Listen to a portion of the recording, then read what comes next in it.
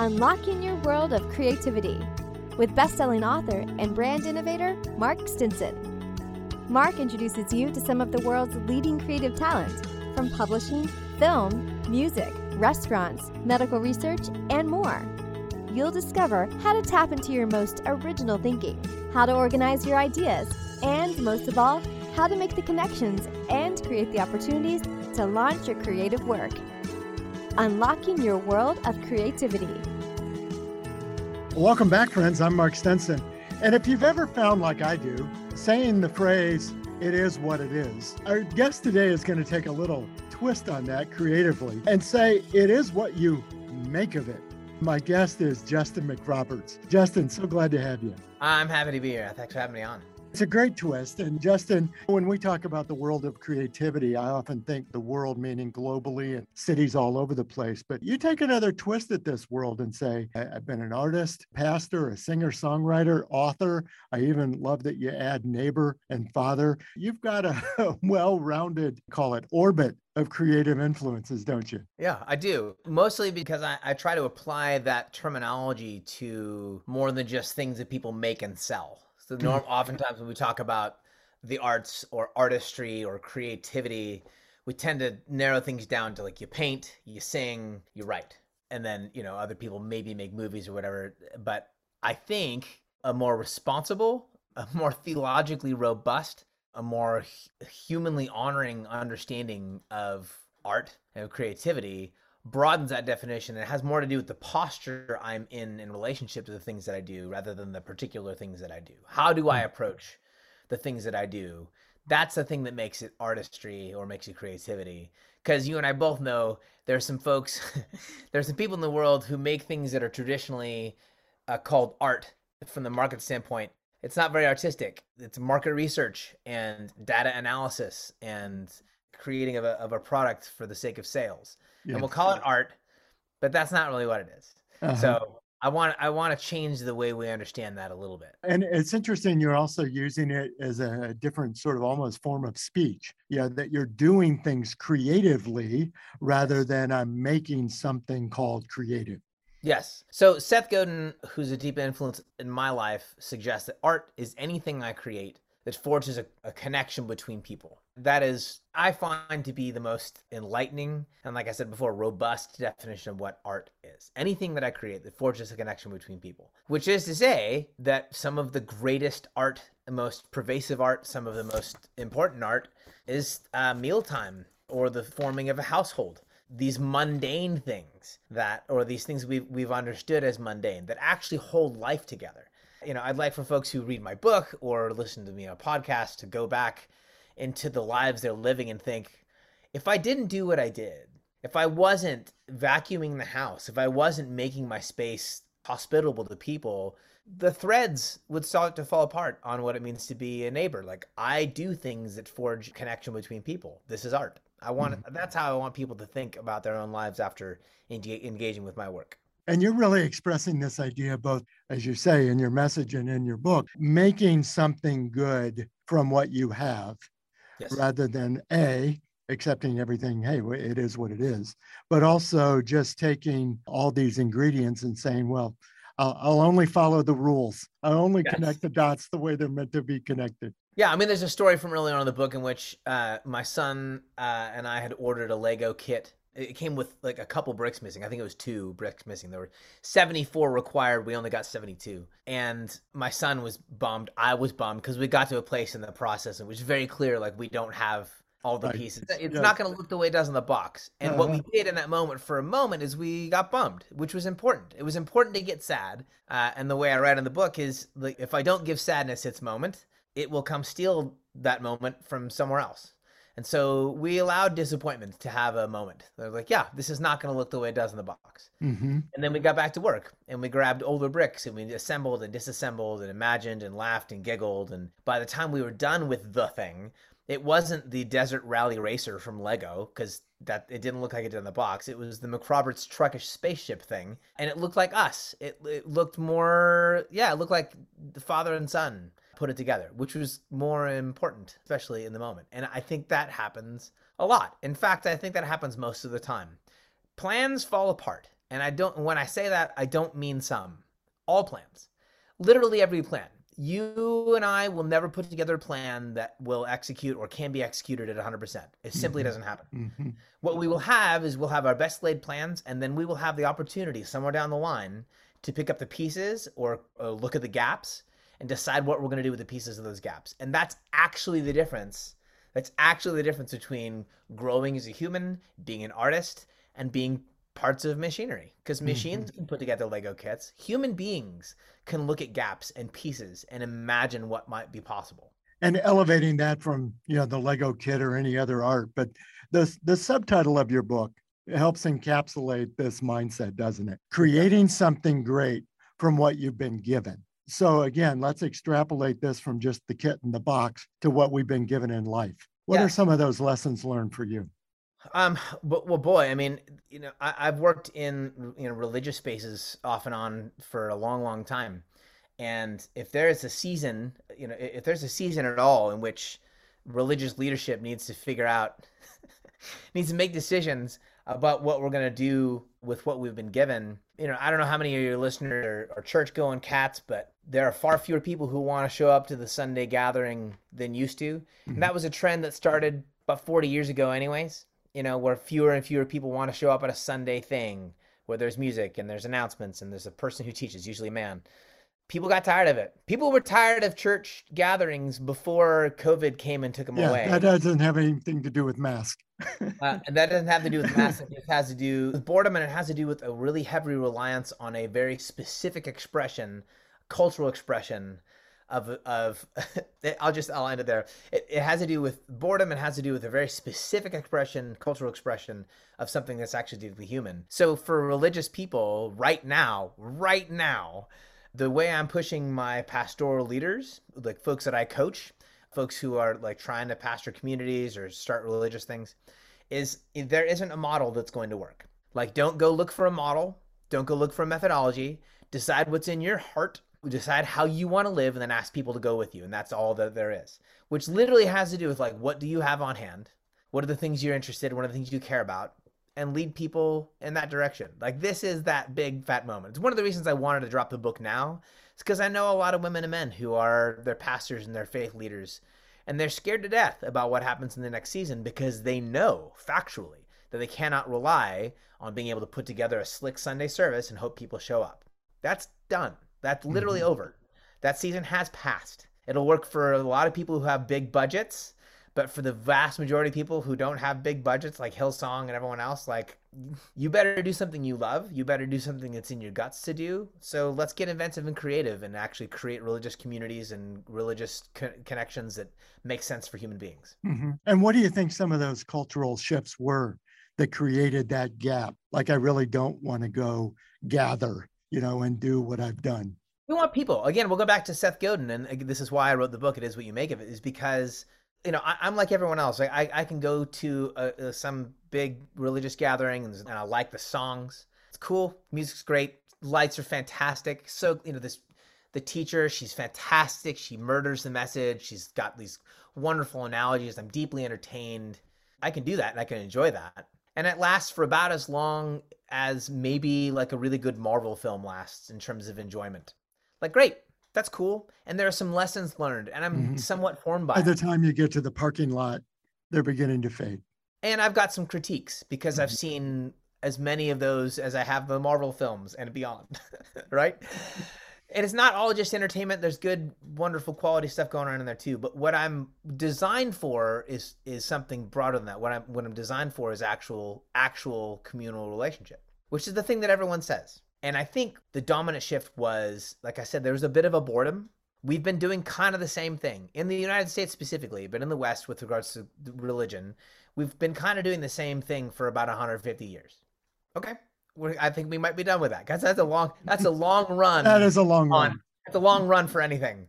So some of it's a matter of just cultural boredom, and some of it's a matter of like just deep communal wisdom. People recognizing, what do you really actually want? What do I actually want? So when you talk to folks now about what they're looking for religiously, I'm talking to folks all the time who mean it now, because we used to say stuff like this, but we mean it now. I don't really want to be around organized religion. And what they don't mean by that is like, I don't trust pastors. What they don't mean by that is like, I don't like bands. What they mean by that is, I don't want to be part of machinery. I want to be connected to people. For a season, we trusted the machinery to put us in a room with people. Great. And then we can hang out with those people. But we don't need that now, because you and I can jump up right now. We could do it if we were rude to one another. We could do it while we're on the call. Is I could be on my phone connecting with people right now. I don't need the machinery to put me in a room with people. I've got this piece of machinery to put me in a room with people. So I can connect with folks, and I want to do that more deeply. So one cultural shift is like, we've been doing the same thing for a long time, and every cultural artifact has a shelf life.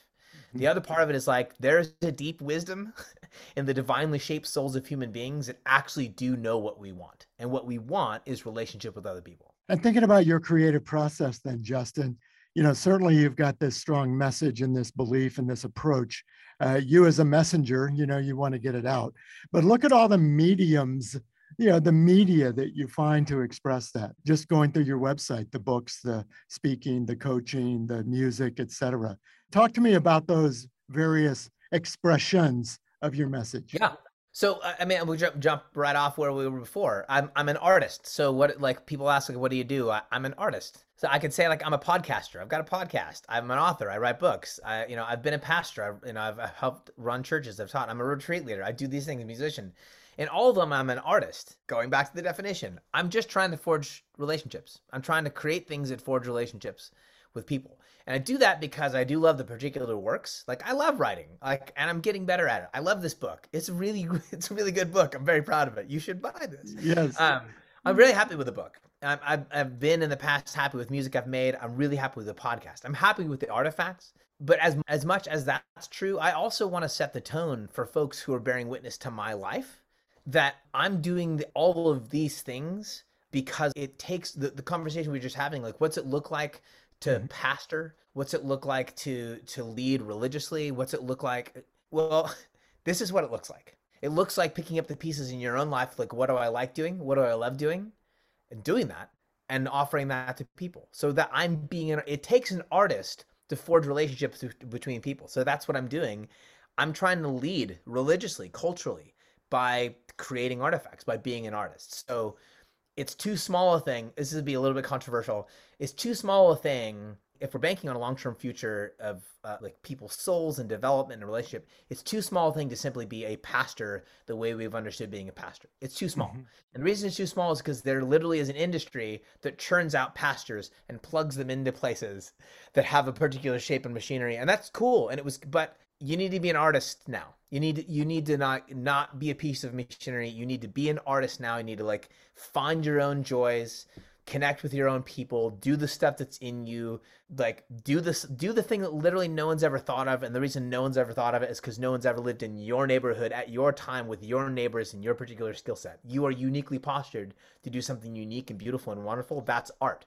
So go be an artist, not a pastor. Call it a pastoral thing if that's helpful for the paperwork, but be an artist now. And that's why I do so many things, because I'm trying to bear witness to that. I'm an artist. Yes. Well, as a creative, I'm also picking up that there are senders, that people who send out in their medium, but you're taking almost the receiver's point of view.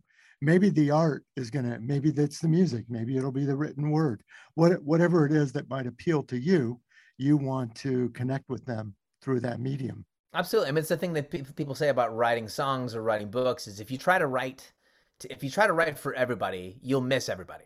But if you write specifically your story, if you're faithful to the thing people will pay attention because they'll resonate with your story. This is just the stuff that's in me, and I'm going to be faithful to what's in me, and people continue to resonate. Well, and it's not going to surprise you that a lot of people have those creative inspirations inside them and feel blocked, feel, I'm not good enough. Nobody wants to hear or see what I do. What would you say to them listening right now? We need you. No one knows your kids the way you do. No one knows your neighbors the way you do. No one knows the people in your life the way you do. You are quite literally uniquely postured. So your expression, your gifts, your talents, your strengths, the opportunities you have are quite literally unique. And if you don't play your part, no one else does. So we need you. And so take that as a challenge, but also take that as permission. one of the like, to some degree, I think people have that like, oh, no one's gonna like it thing. But the other side of the coin there is like, whether it's, you know, the arts industry or it's religious industry, part of how we make sales is we basically let people know that it's not their turn. It's not your turn, it's their turn. It's let the professionals do the job. Let the professional this person, let the professional that person, let the professional this person, let the pros do the job. You just go do your thing, do some laundry, take care of your household stuff, all the mundane, boring stuff. What I want to do is I want to offer people permission that, like, you know what, that guy gets to do that because he spent $80,000 to go to seminary and he's still trying to pay that off. You get to do something that's unique to you and to your life. And I want you to have permission to do that because you're needed. Mm-hmm. And where did that inspiration hit you, Justin? Somebody said we need you. Or maybe every morning you need to hear it. I know as a creative, I need a spark plug every now and then to say, let's go. Yeah, I do need to hear it a lot. I mean, it starts, you know, the way the book starts off is I was in a speech class my freshman or sophomore year of high school, and I got in trouble for talking, that's a high bar to clear, is to be in trouble in speech class for talking. Yes. But I'm that committed. I'm that committed to my art. That's right. Right. And Mr. Ross, who was teaching the class, called me up in front of the class, and he grabbed this large inflated cactus, and he set it down next to me. And then he went and sat in my chair. This is the opening story from the book. He sat in my chair and he said, "Okay, Mr. McRoberts, you like to entertain people? The floor is yours for 5 minutes." And I just froze, because it's one thing to steal someone else's moment. It's a completely different thing to have to make something of your own. And so I sat there for 2 minutes saying nothing until the kid that I was joking with initially got upset, bored, anxious, and said, "Come on, man, just pretend like you're in the desert. It's just a cactus." And Mr. Ross looked at him and said, "No, it's not." And then looked me square in the face and said, "It is what you make of it." So then for the final like minute and a half, 2 minutes, it was a rocket ship, and it was a long lost friend. It was an alien, and it was what I make of it, because it was what I made of it, because it wasn't a cactus. It's a piece of plastic with nasty teacher breath in it. That memory got lodged in my head that like nothing is what it is. And that I've had the encouragement of other people in my life who have come along and said, "I think you could be good at this. I don't think you're good right now." The first record label deal I got was from a record label executive who I was living with at the time, with a bunch of other single guys. He was like, we were just living in his house. He was my landlord. And he knew I was playing around with songs. And he said, "Hey, have you ever thought about playing music for a living?" And I said, "No." "Do you think the songs are that good?" And he literally said, "No, the songs are bad, but I like you as a person." And he invested in my growth and my development because he saw in me something he wanted to see go deeper and get, he wanted to see me develop. So I had it. I was challenged in it by someone who said, "This is in you. Put this on stage. Let's see what happens." And then I had someone come alongside and say, "I'm going to get behind this because I see the same thing." Mm-hmm. So it started because, and this is usually the way it goes, and again, this is why I do everything publicly, it takes someone else to say, "I see this thing in you, and it's worth investing time and energy in." Right. Sometimes you get that external motivation, don't you? Oh, yeah. But do you also have, Justin, I'll say practices, rituals, techniques that you find help you when you might be in one of these stuck periods? Sure. Regularity is the big one. So I'm calling you from my little office space in my garage. Mm-hmm. And I wake up somewhere usually between 4:30 and 5. And I am in my office chair the way it works now. I took a little break over the course of the summer to do some other things specifically with exercise. But I get up in the morning, and by 5 or 5:15, I'm in that chair over my left shoulder, and I'm there for an hour and a half, and I'm going to focus on some sort of project. And I do that every day, regardless of whether I feel inspired, regardless of whether I think it's going to sell, regardless of anything. I have set the time aside. So I can talk about all kinds of like hyper specific disciplines and practices, and talk about note taking. I can talk about archiving things and capturing. All those things are great. But the thing that holds it all together is regularity, is creating regular space to say, this is in me, this is who I am, and because it's who I am, I'm going to make room for it. I love that. Well, and you also talk about the period that we're in, the season, but I can't help but notice a sticker behind you. It says, "Create anyway." I'm not good enough, I'm not smart enough, or I don't have all the pieces, all the planets haven't. Yeah, but you don't do it because of that. You do it because it's who you are. And that's the thing. You do it because it's who you are. That's the actual ballgame. Is like so many other things about human life. I mean, this is one of the reasons I really love the Judeo-Christian tradition in Scripture, is because it's almost always a matter of forgetting. This is who you are, and then you forget, and then there's some sort of a crisis, and then we get reminded, and then we remember for a while, and then we forget, and then there's some sort of a crisis, and then we're reminded. We create in the world because it's who we are. One of the reasons I keep saying it is what you make it is because literally nothing in the world is what it is. Everything in the world is a matter of agency, a matter of choice, a matter of power, and a matter of will. Literally everything. And that is because that's who we are as human beings. The dominant way we are godlike in the biblical sense, to look like God, is that we simply don't settle for it is what it is.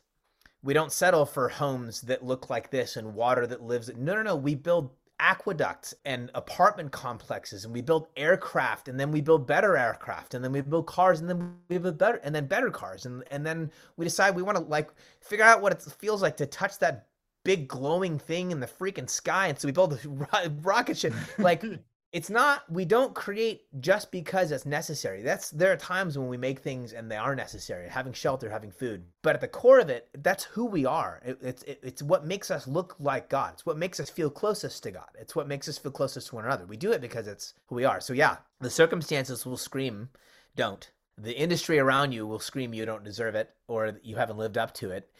Your mom might be really frustrated because she wanted you to get a real simple, easy day job that makes you really easy money.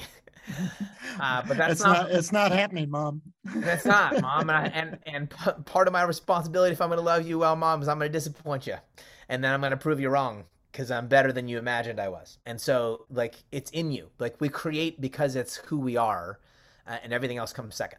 Terrific. Justin, I've enjoyed our conversation so much. I can't help but wonder, as you look over the horizon, what's coming next for you? And how do you see things around the corner? Sure. So I'll spend the next 18 months or so on the road with this one-man show I'm doing. It is what you make of it. Doing it off and on different parts of the country. I'm headed to Tennessee soon. I'm going to Oregon. I'll be in Ohio, then I'll be in Virginia. I'll be all over the country for the next 18 months doing this. I drop a podcast once a week on Wednesdays or Thursdays, so I'll be doing that. I'm writing another book. I'm just going to keep making stuff, man. And we would expect nothing less. Nothing less. You've been listening to my guest, Justin McRoberts, and his website is justinmcroberts.com. So be sure to go by and check out all the resources, all the books, all the music. It's all there. And Justin, thanks for sharing all that with us. My pleasure. I guess we've all seen the sort of multiple influences that can bring about the work that we want to create. And Justin's the artist, and the singer, and the songwriter, and the author of this great book, It Is What You Make of It. And as I mentioned, the subtitle is terrific, Creating Something Great from What You've Been Given. Thanks for the inspiration, Justin. My pleasure. Thanks for having me. And listeners, come back again for the next episode. We'll continue our Around the World travels to talk to creative practitioners and artists of all kinds about how they get inspired, how they organize their work, and finally, how they get the confidence and the connections to launch their work out into the world. And that's what it's all about. So until next time, I'm Mark Stinson, and we've been unlocking your world of creativity. Take care. Unlocking Your World of Creativity with best-selling author and brand innovator Mark Stinson.